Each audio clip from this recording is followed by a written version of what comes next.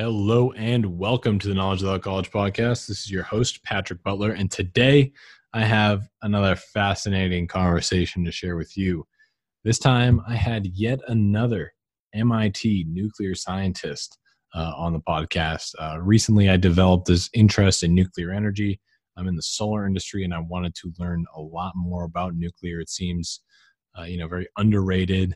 It seems like there's a lot of misinformation out there, so I want to do my part in spreading the right information about nuclear by inviting on experts in the field. If you haven't already heard my previous episode with nuclear scientist Michael Short, I recommend you go check that one out as well. These are both excellent conversations and excellent guests. Today, my conversation is with a man named Bren Phillips. Bren has worked on all sorts of exciting projects, including Project Prometheus, which was related to nuclear space propulsion technology, as well as a variety of other, more complicated sciences. Overall, I had a great time talking to Bren. Very interesting guy, and I'm sure you will, take away a lot from this conversation. So please, without further delay, enjoy this episode with Bren Phillips.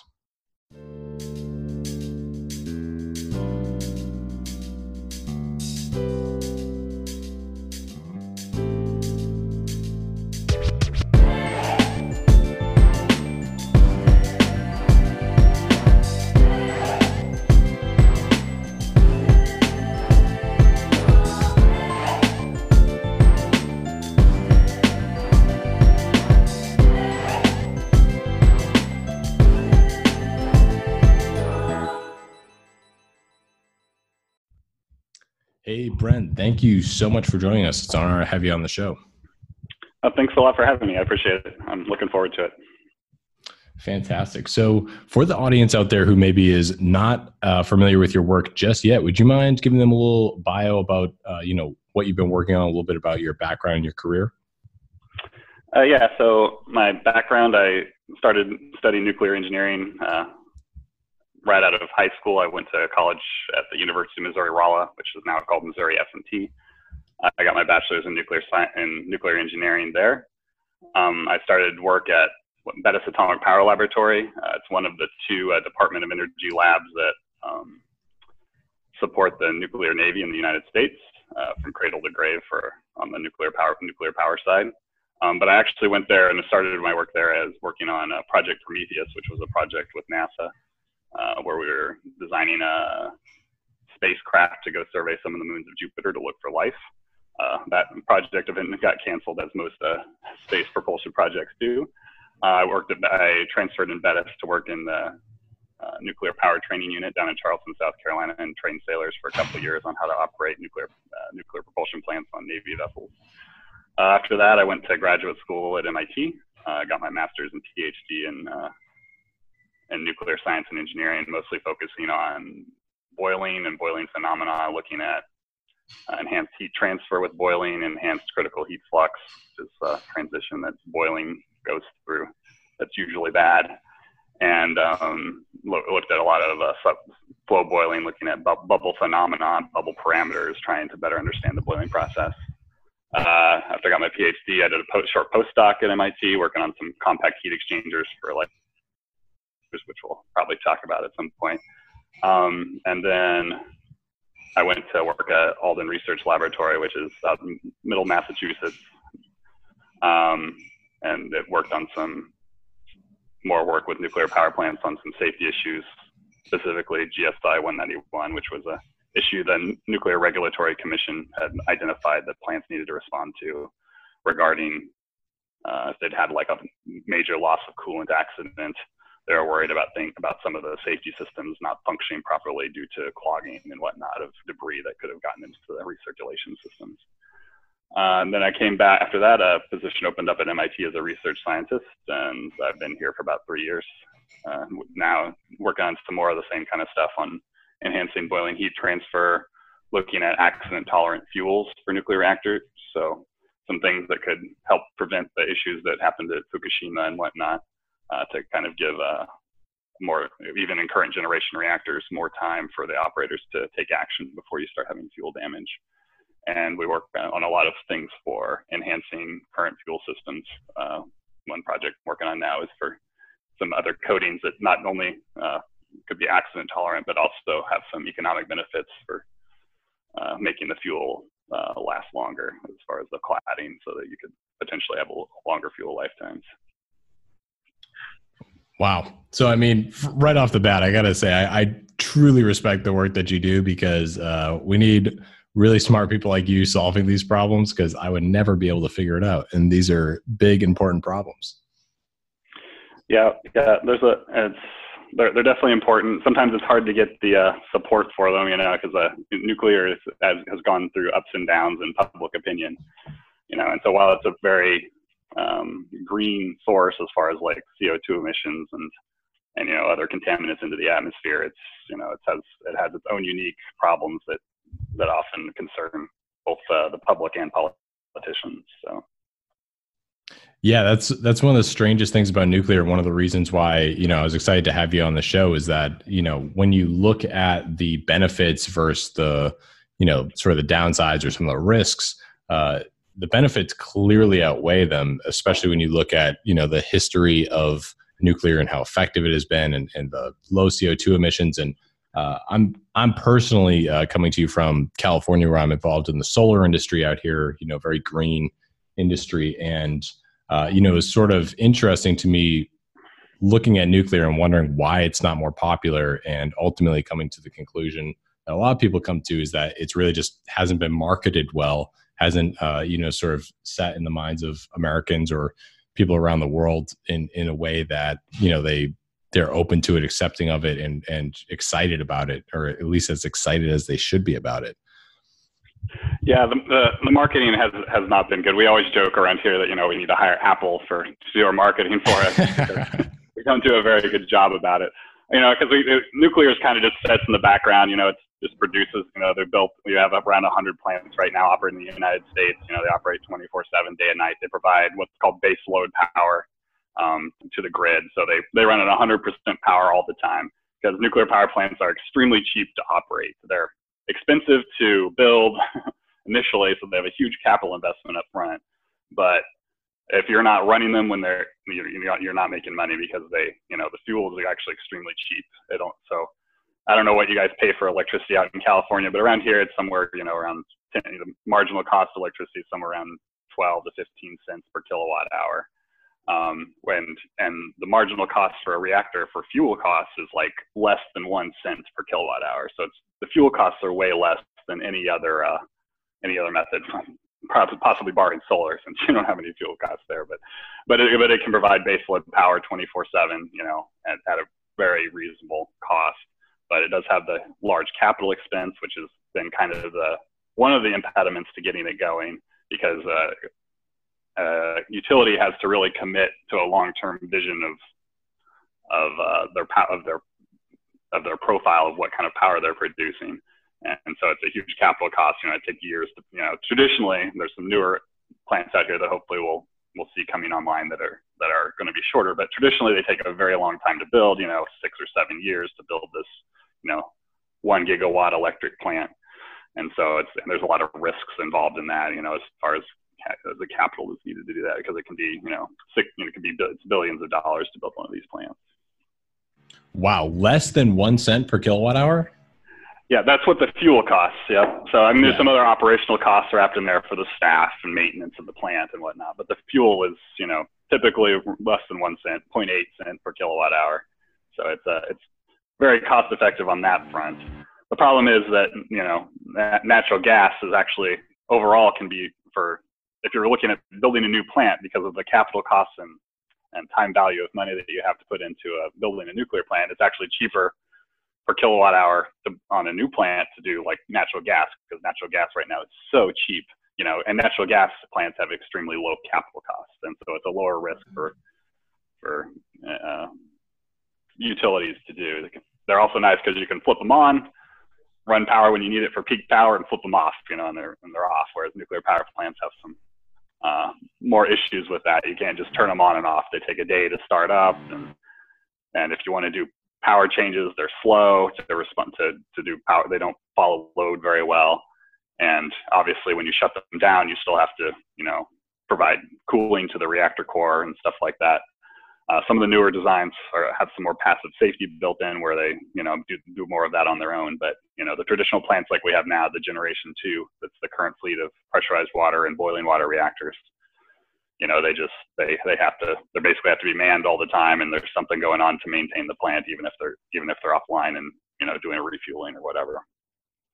Wow. Well, I mean, even still, that's pretty amazing, and to give some context, for what people are currently paying in California right now for electricity is typically around 16, 17, 18 cents per kilowatt hour, but can get as high as 41 cents in some parts of California, which is, outrageous. Yeah, that's pretty crazy. Yeah, out here, we're about, like where I live, it's about 25. The marginal cost is a little low. I end up paying about 25 on average over my bill. I think the marginal cost is somewhere around high teens, but yeah, that's 41 cents. That's pretty insane. That's like diesel generator level of power cost. Like that's what it costs to run a diesel. That's crazy. And it's funny is one of the charges that people pay out here in California is a nuclear decommissioning fee because they started shutting down the nuclear power plants. Yeah, that's been a problem on places where it's become untenable, where the political climate has not been pro-nuclear, because they're huge baseload power production.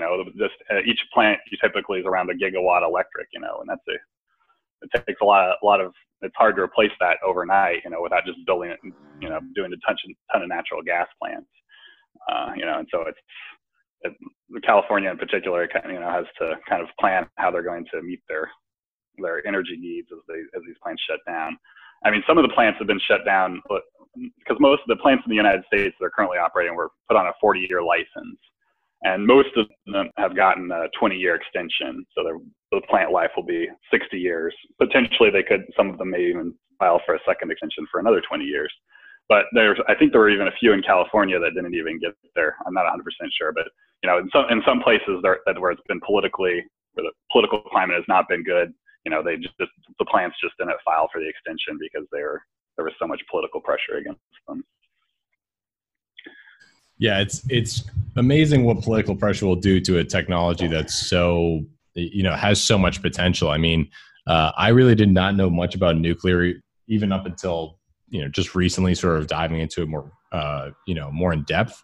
But one thing that really caught my attention was a couple of years ago, I was in Norfolk, Virginia, and there was all these aircraft carriers lined up. And I learned that each aircraft carrier had 2 nuclear reactors, essentially fueling them at all times. Yep. Yeah. So all the current fleet is the A4W fleet. The Enterprise just got shut down, which was the last that was the original nuclear aircraft carrier. And all of the United States aircraft carriers are now nuclear powered. I think the Kennedy was the last conventional one, and I think it's been decommissioned now. Yeah. So every one of them has 2 reactors on it.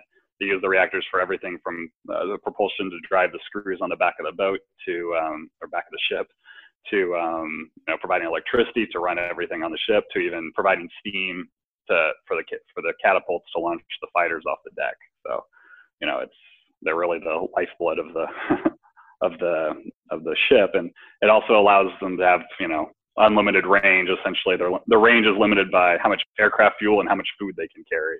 So that's that they're not trying to use. They don't have to use the same fuel the aircraft is using. To have a very dense, very high power density fuel.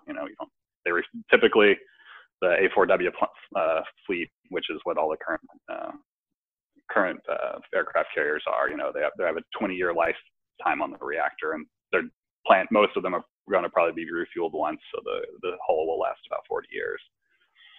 Wow, that's incredible stuff. I mean, so I'm curious about your experience on Project Prometheus in accordance with the Navy, and how, sort of what the intention of that project was, and where that was headed before it got shut down. Yeah, so the plan, it was NASA had some interest in sending a very high-powered probe or surveyor to survey some of the moons of Jupiter. So I think it was Europa, Ganymede, and Callisto. So Europa's got the frozen it's like got the ice on the surface, so they know there's water. There's at least frozen water, and they're suspicious there's liquid water underneath. And so they wanted to survey these moons that could, have water and life on them. But to run all the instrumentation that they need to do all the analysis that they want to be able to do, and be able to go into like orbit of one moon and then break orbit and go into an orbit of another moon, it takes a lot of power, and and it's so far out there. It's it's past it's in the deep, the far solar system. So you can't use conventional rockets because you'll run out of mass trying to do all these maneuvers. You can't use solar out past about Mars because the energy of the sun drops off as 1 over r squared. So why we get I'm sure we get around 1,000 watts per meter cubed here, or meter squared here on Earth of solar flux. Well, it's going to be less than a watt per meter squared out there, so you can't use solar. So that leaves some kind of nuclear propulsion is really the main option. And so it was going to use a nuclear reactor that would produce the size was never fully defined, but it was going to be somewhere around 0.5 megawatt thermal, and maybe have a 20% efficiency, so maybe 100 kilowatts electric. And that was going to drive ion thrusters. So anytime you move in space, you have to eject mass. But the great thing about ion thrusters is that they have a very high specific impulse, which means that they eject the particles at extremely high velocities. So that lets you get the most use out of the mass you have. So they were going to use like argon or something that then would be electrically charged and accelerated through an electric field, and then eject this ion out the back that would be at extremely high velocities. So it was a very mass efficient way of propelling the spacecraft. Granted that it's going to be very slow. It's going to take, because you're only providing a few pounds of thrust at any given time. But it would just accelerate the whole way there, and then halfway there, and then halfway through the journey, it would turn around and start decelerating to enter orbit of whatever moon they were going to do first. And so the nuclear reactor was going to provide the power for that through some turbines that were going to just be producing electricity. One of the challenges for nuclear power in space, though, is the heat rejection. So, like I said, it's a 20% efficient process. So, depending on your cycle, but it's 20 to 40%. That one, because we're going to keep it simple, is probably going to be on the lower end of efficiency. And so you've got to actually get rid of that other 80% of the heat that you generate that you're not using to produce electricity. And so if you look at like the pictures of the spacecraft, but it's this giant flat triangle, and it'll kind of look like solar arrays on the pictures, but they're actually radiators. And you have to radiate that heat out to space because there's no mass in space. Normally on the terrestrial plants we use water or something to dump the final heat to, and you dump it into a river or a lake or a pond. But in space you can't do that, so you have to radiate it out into space, and so you have these giant flat radiators that have the coolant running through them to actually reject all that excess heat. Wow, that's truly unbelievable. Do you think that design or that technology will be used, or is there still potential for that technology to be used in space propulsion? Yeah, I think so. If you want to do anything, past Mars, it's really the only option is to use some kind of nuclear power and nuclear propulsion, because you just can't get the, like I said, solar and chemical rockets and chemical propulsion won't get you there. So it's really the only option in the outer solar system. So I think it has a chance to come back, but there has enough scientific interest in it and political support to do it. It's not, we're not making money doing that, obviously. It's a purely scientific endeavor, so it has to have the support of the government, and NASA. So, and NASA's administrator changed, which is why the project got canceled, and he had a more of a focus on, International Space Station and kind of nearer term projects and that kind of thing. So his focus was less on like kind of reaching out to the outer solar system on these large projects. Sounds like we need to get Elon Musk on the case. Yeah, there you go. He could fund it probably. I mean, for what he wants to do, if he wants to move 1 million people to Mars, right, and like the moon as some sort of refueling station. Seems like nuclear would be, the the most efficient option for all those Yeah. maneuvers? Yeah, actually, NASA does have I think it started a couple of years ago. I'm not exactly sure, but they have a project called Cresty that they're what it's called a kilopower reactor using Stirling technology, I think. So it's a much low, but it's kind of geared towards doing like a moon-based power plant or something. It's a very low power, like 10 kilowatts or something thermal. So, or maybe even 10 kilowatts electric. I'm not sure, but it's in the several kilowatt range. Around 10 kilowatts.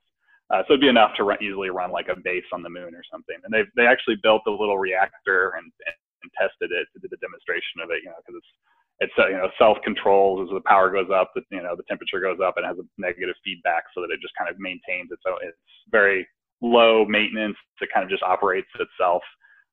It's meant to be a very simple, low power, so you don't need a ton of radiators, that kind of thing. And then it uses a Stirling engine, which it's a gas cycle that typically is run with pistons. It's just you have a hot side and a cold side, and you have a couple of pistons that are going back and forth on the hot or cold side. It's a very simple. It's nice because it's a very simple design of technology. Whereas like for Jupiter Icy Moon Orbiter on the Prometheus project, we were going to use something called the Brayton cycle, and so it's this gas cycle that has these pretty big turbines. They're complex machines that rotate at very high RPM. Whereas like these little Stirling engines can be very robust and have very they have moving parts, but they're minimal, and there's a lot less things that can go wrong on them. Wow, I'm excited to see where that see some technological development in that area. Anything space related is like it's hard to conceive of and hard to imagine what kind of innovations could really change the game there, to see if we make larger leaps in that direction in our lifetime than maybe we can conceive of right now. Yeah, there's definitely a huge potential there. I mean, there are some technical things to work out, but there's nothing that's outside of our current technical ability. It's just a matter of the will to do the funding and will to do it is what the will and the funding. Yep. I wonder how much science is limited by those two things. It's probably disappointing if you truly knew. Yeah, you probably don't want to know. Yeah. So one of the other areas that you mentioned that you are currently working on and have worked on in the past is boiling phenomenon, which seems, I think a lot of people, when they think of nuclear, they don't realize that most plants are, just water, boiling water and using a steam turbine. So was it, is it an interest or a pursuit to find more efficient means, or to just understand that boiling process? Yeah. What is your area of study around there? Yeah, so we're trying to understand it better. Yeah, so I'm like you. I was very disappointed in high school when I learned out that the nuclear power wasn't some magical production of power, but it was just a hot rock that boiled water. That's how all the plants in the United States work right now. They're all are called light water reactors. So they use just regular water, like you pull out of your tap. But the only difference being is that it's extremely clean. And so they use the light water for both moderation. So that's to control the nuclear reaction. They slow down the neutron. It's used to slow down the neutrons because water has a lot of hydrogen in it. It's H2O, and a neutron is roughly the same size as the hydrogen atoms. So when it collides with hydrogen atoms, it can reduce a lot of energy just from the conservation of momentum. And so it's used to both slow down the neutrons and control the nuclear reaction, as well as cool the core. And so, and pressurized water reactors operate at temperature, so you don't produce the steam in the reactor, but it goes through a secondary thing called a steam generator that then produces the steam and drives the turbines. But in boiling water reactors, you actually boil the water right in the core, produce the steam right in the core, and then it goes to the steam generators in a BWR. And so, one of the issues is to actually the limiting thing on for instance, a pressurized water reactor, on how much heat you can get out of it is it's not limited by the nuclear reaction. You can increase the nuclear power as much as you want until you melt all your fuel if you want to. But what's limiting is this transition from nucleate boiling to film boiling. So in nucleate boiling, which is what everyone's seen this at home when you boil a pot of pasta, and you boil the water, you see these little bubbles grow on the bottom. They grow and eventually depart and then go up, and then rise to the liquid. when it's still subcooled, like, it's not at 100 degrees Celsius or 210 Fahrenheit yet, the bubbles will collapse before they hit the top because they recondense because the water's not at saturation temperature. And then when you get to saturation, then the bubbles actually will survive to the top. That's when you see the rolling boil in your pot of water. But if you have a high enough heat flux, which your home stove won't be able to do for you, what can actually happen is you get so many bubbles that they all coalesce. The mechanism for how this happens is somewhat disputed among everybody, but essentially they all coalesce and you create a vapor film on the surface. And that more or less stops the boiling process, and you have this huge, this vapor blanket that has really poor thermal properties, so it doesn't conduct heat very well. And that forms on the surface, and then you're not transferring heat, so your heat transfer goes down by a factor of like 1,000. And so if that occurs, this process is called critical heat flux or the boiling crisis. And you have a constant heat flux on the bottom, like on your stove, the temperature of that surface will just rise astronomically fast into very high temperatures, like thousands of degrees in a couple of seconds if you have a high enough heat flux, like in a nuclear reactor. And so nuclear reactors are all designed to avoid this transition by a huge safety margin, because we don't want that to happen, because essentially we would, wherever that would occur, you would melt the fuel in a very short period of time. Not the fuel, but melt the fuel cladding, the stuff that surrounds the fuel, in a very short period of time. And so since that's what's really limiting nuclear reactors on how much power they can produce, for a given size and volume of core, we're looking at ways to change the surface to move that transition to a higher heat flux, so that we can push more heat through the surface, and still be in this nuclear boiling regime that everyone's so familiar with. Wow. So the implication of, understanding this technology, understanding boiling better, is that you can make nuclear reactors that perform better. Yeah, and the thing with this, like enhancing the critical heat flux, is it could even be applied to current generation reactors. Not even having to build a new one, but just modifying the license of a current reactor to uprate its power, because you can, you now know that you have a higher CHF limit.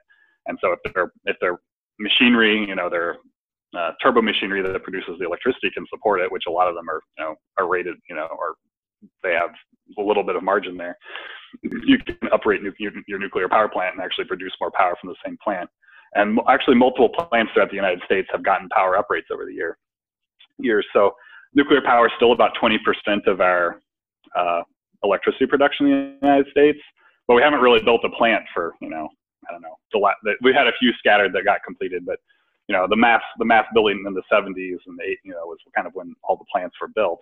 And so we haven't really built any more plants, but our power usage has gone up as a country, but it's still around 20%, because all these power plants have gotten uprates where, they went back and reevaluated, all the margins, had better technology for how everything was made and better understanding of the boiling process. And they can actually, say, okay, I'm actually have this, I still can have a safe margin to this boiling crisis and have my power at this 10% higher, for instance. And so that's just, that much more power they're producing for the same plant. Wow. So is there an idea of what sort of the maximum upgrade would be, and what the cost of that could be? Yeah. So, at some point with the existing machinery, you're limited, but in the lab, we've been able to demonstrate improvements of critical heat flux of 100%. So basically doubling, the amount of power that you can put through a surface before you hit critical heat flux. So on the lab scale, and these surfaces have been demonstrated. Some people have even, maybe an 150, 200% increase in the critical heat flux value. And so that's directly proportional to how much power you could get out of the reactor. Obviously, you still have to have all your safety margins for all your uncertainties and everything that have to be stacked on top of that. But, the increase is pretty significant that you can get. Yeah, that sounds significant, especially, not only retrofitting, existing reactors, but also in establishing new ones. It seems like you'd need half as many to do the same, amount of work. Right. Yeah, exactly. Yeah. And the power density is so much higher, because the cost of nuclear power plants is all the the capital cost of building the thing. Like I said, the fuel is extremely cheap, but the capital cost is expensive. So if you can make a gigawatt electrical reactor that's, half the size, that's a huge cost savings, right? Because a lot of for the traditional like Gen 2 reactors, like we're out in that are all the current fleet, what most of there's the huge cost of the containment building that's used, there as a last barrier of having radioisotopes be released. That's a huge cost. There's a huge cost for the machine, manufacturing this giant pressure vessel that the core sits in. So if you can reduce all those by a factor of 2, that's a huge cost savings on the right up front too, which is the big impediment for nuclear power is the capital cost. Yeah, I'm curious if or at what point nuclear will start to scale down to be more feasible. I mean, I have a feeling that if it was a smaller construction project overall, it might be that kind of direction might be something that like the public opinion would be more open to instead of these massive undertakings. Yeah, so that's kind of where the small modular reactors or SMRs are. That's the area they're targeting. So the idea of a small modular reactor is that instead of having this giant site that you have to you license this site and you build the thing on site, which everyone knows any construction that happens at a remote location costs way more than doing it in a factory. So the idea of these small modular reactors is that it's a small unit. It's modular, so they can be, if you need 2 or 3, you just have 2 or 3, that are built and installed at your location. But they're, maybe they're not going to be gigawatt electric, but maybe, a few tens of megawatts electric. And then you can put how many ever you need in a given location. The idea is that they're small, simple, easy to maintain, and all self-contained, and they're mostly built in a factory with just a minimal install on site, so that you can kind of take advantage of, manufacturing technology and whatnot, rather than having to do all this construction, at a remote location. So there's a few companies doing that. Probably the best known would be like NuScale. They're fairly far along in the licensing process with the Nuclear Regulatory Commission. I'm not sure how long it will actually take them. I think they say in another 5 years or so they should have it ready to be built, but we'll see. But they have a similar cost per kilowatt hour or megawatt hour, but they're easily scalable. So per kilowatt hour installed. What would be the size or approximate size of one of those smaller units? Yeah, so NuScale, I'm not exactly sure. So like a typical like reactor is, like a current PWR, the fuel elements are like 14 feet tall, and there's 140 of them, or maybe 107, a little less than 200 elements, in the reactor core.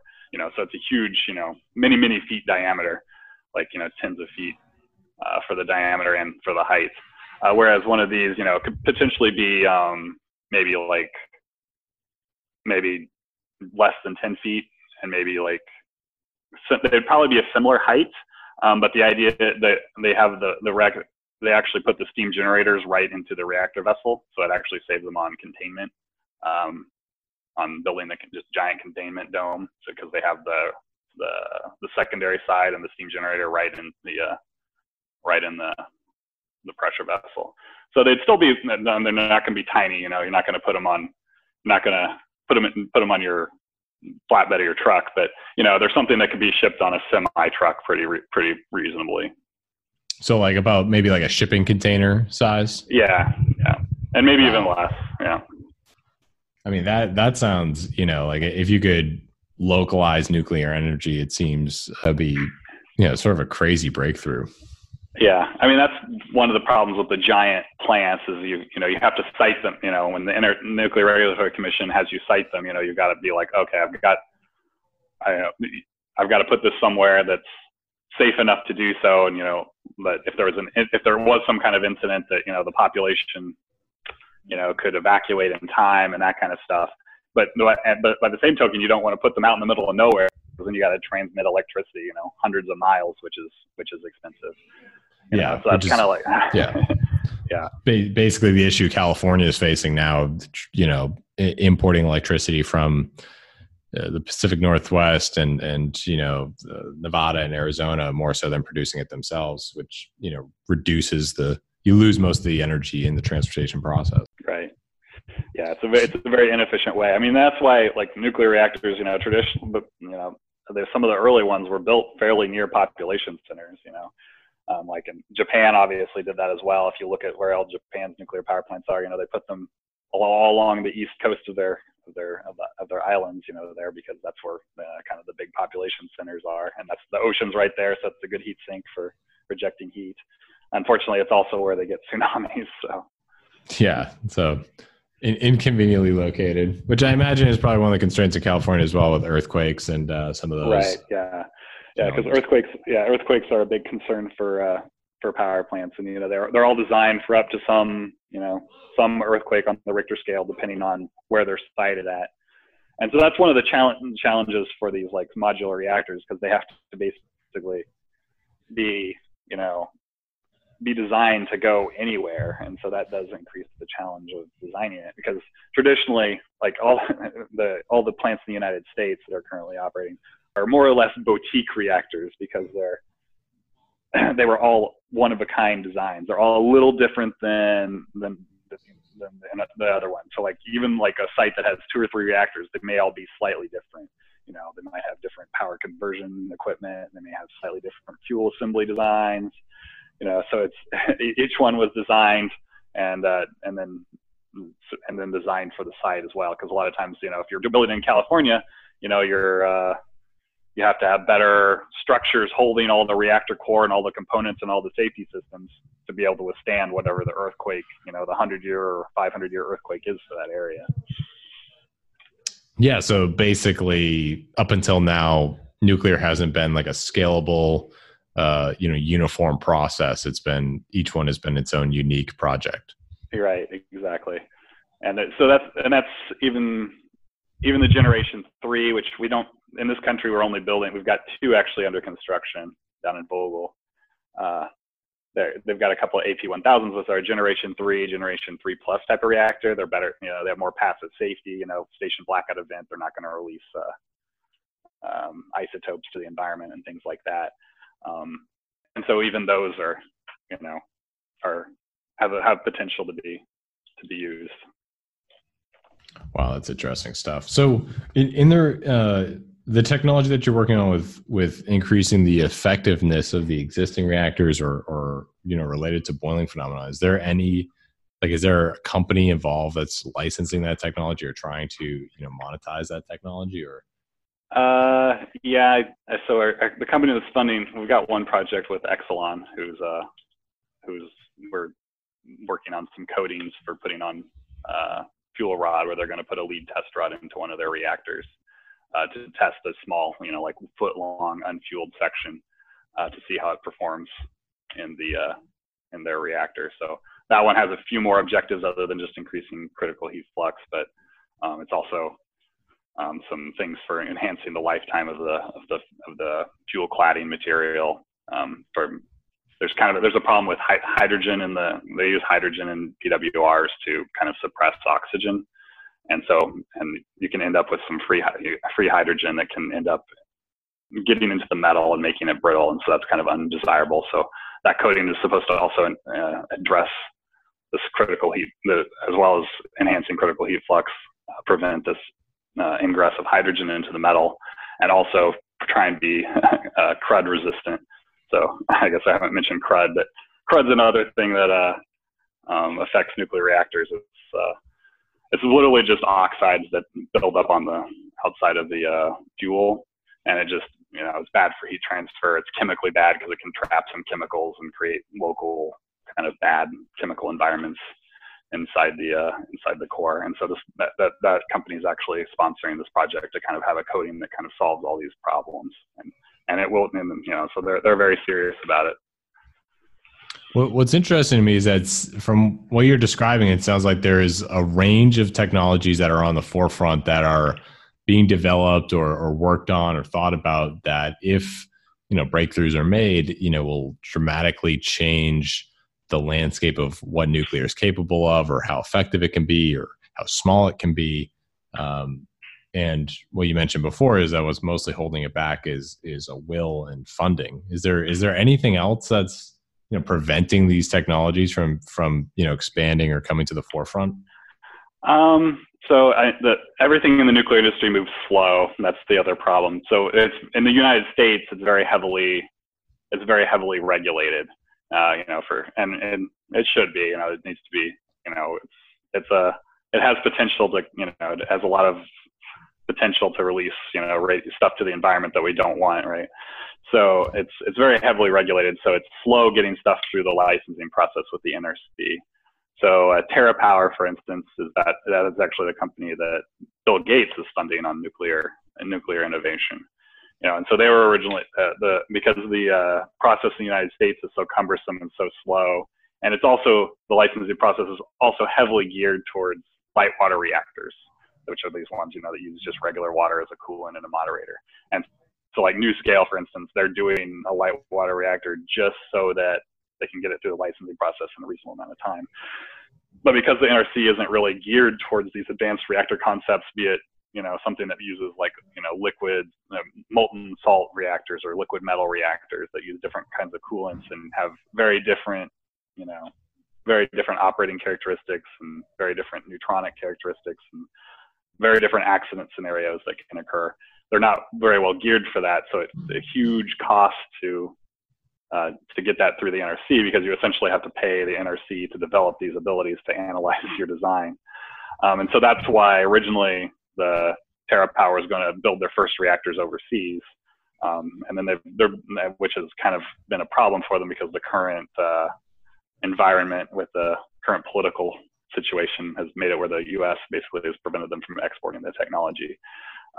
So that's the other kind of big impediment, not just political, but a bureaucracy kind of in place. And it's also a bureaucracy that's very geared towards one specific technology. That's interesting. Are there other countries that are, competing in this space or, as aggressively trying to develop nuclear technology as the United States? Yeah, so China is aggressively developing nuclear technology, and they're both trying to get Western and companies to invest there, and they're buying Western designs and building them there, and they're also trying to develop their own advanced nuclear industry there, because there's obviously 1.5 billion people there. They can't just burn coal and oil for their power. They've had huge problems with air quality in a lot of their urban areas, and so to them, nuclear is a very attractive option to meet their growing energy needs, which are growing at astronomical rates as their standard of living in in China constantly is going up. So yeah, China is definitely probably a huge competitor. South Korea is also very very forward looking on nuclear power. They work they collaborate a lot with the West as well with the nuclear development. Wow. So I mean that sounds like alarm bells to me, hearing that China is aggressively moving that direction, because unlike the United States, China probably does not have as much. They don't have to worry about public opinion, or they can probably cut through many of the bureaucracies if they see the potential of this technology. Right. And with what we're talking about here, like making energy, basically achieving energy abundance, if one country truly achieves that at a rate that's, faster than another, it's a massive competitive advantage in so many other ways. Yeah, it is. Some people also worry about that, like you mentioned. It's slow in the United States for getting new technologies through, for nuclear power plants.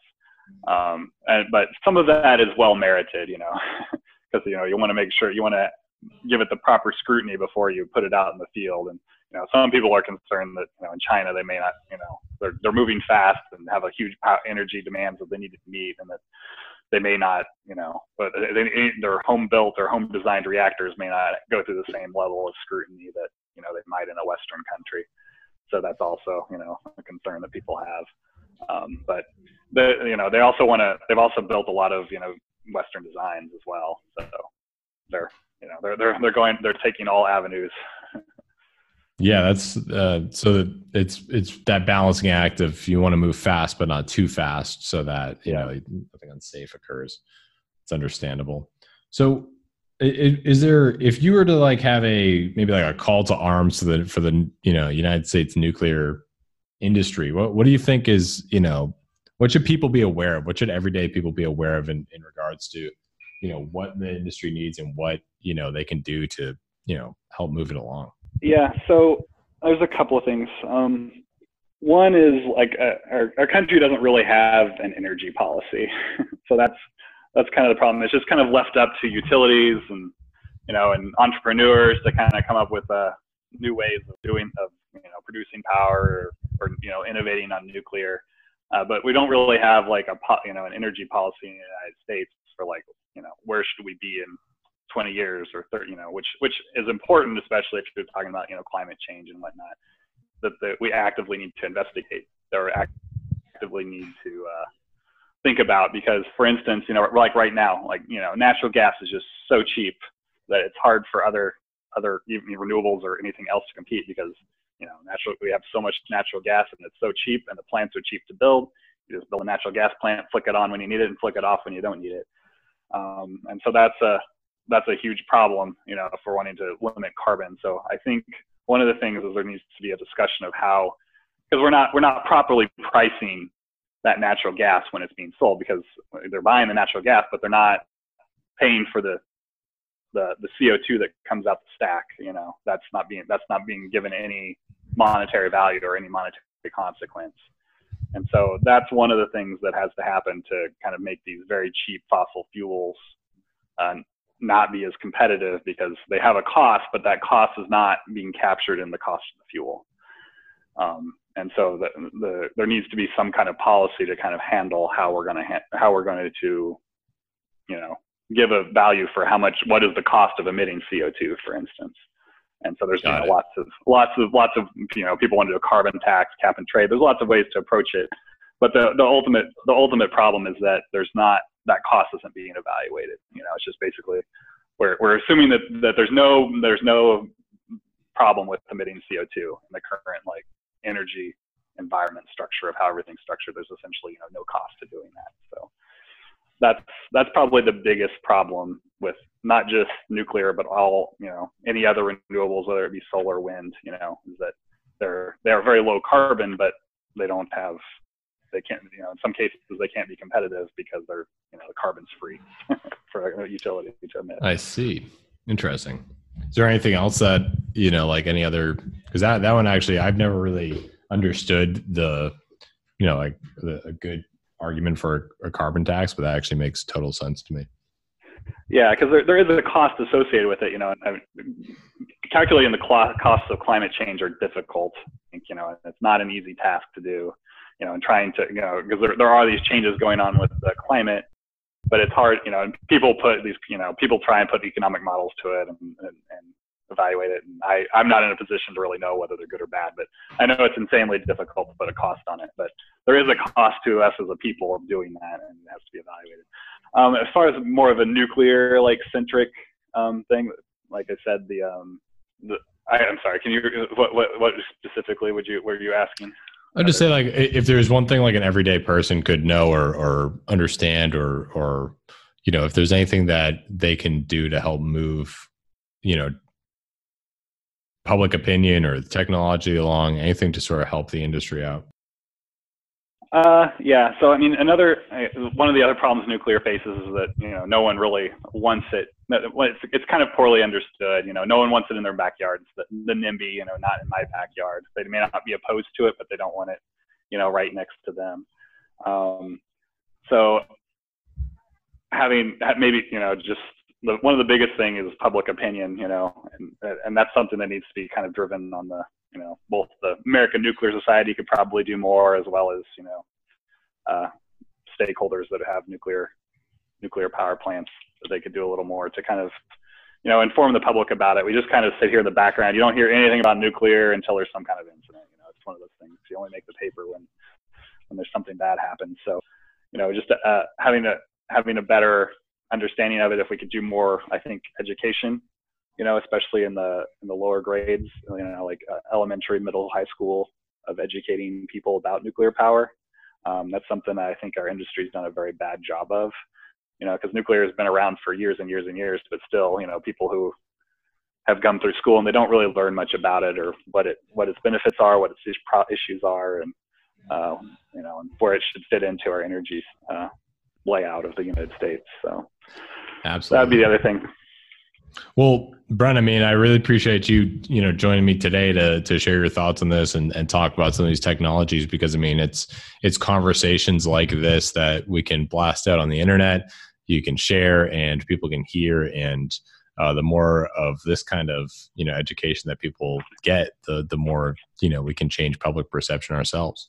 Yep. Yeah. That's our biggest problem, is getting the information out there and making people aware of what the costs and benefits of everything are. And, our society, I guess, ultimately has to make the decision, but it'd be nice. It's good to make it with having all the facts.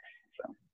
Absolutely. Well, Brent, again, I really appreciate you joining me today. Is there any sort of like final words you'd like to leave with the listeners before we wrap up? No, I don't think so. I appreciate you having me as well. I enjoyed it. Hopefully we can inform some more people about nuclear. So hopefully, absolutely, it was well received. Absolutely, 100%. And I'm excited to see, the innovations in the space, and know that people like you are working on it. And I wish you the best of luck for all of our sake. So thank you very much. Yep. Thank you for having me, and good luck to you on your solar endeavor. Hopefully that works out for you. It seems like it's a big thing in California now. So. It's a big thing in California. Hopefully it'll be a big thing nationwide. That's where I'm pushing. And then hopefully I can help invest in nuclear in the future. Okay. Sounds good.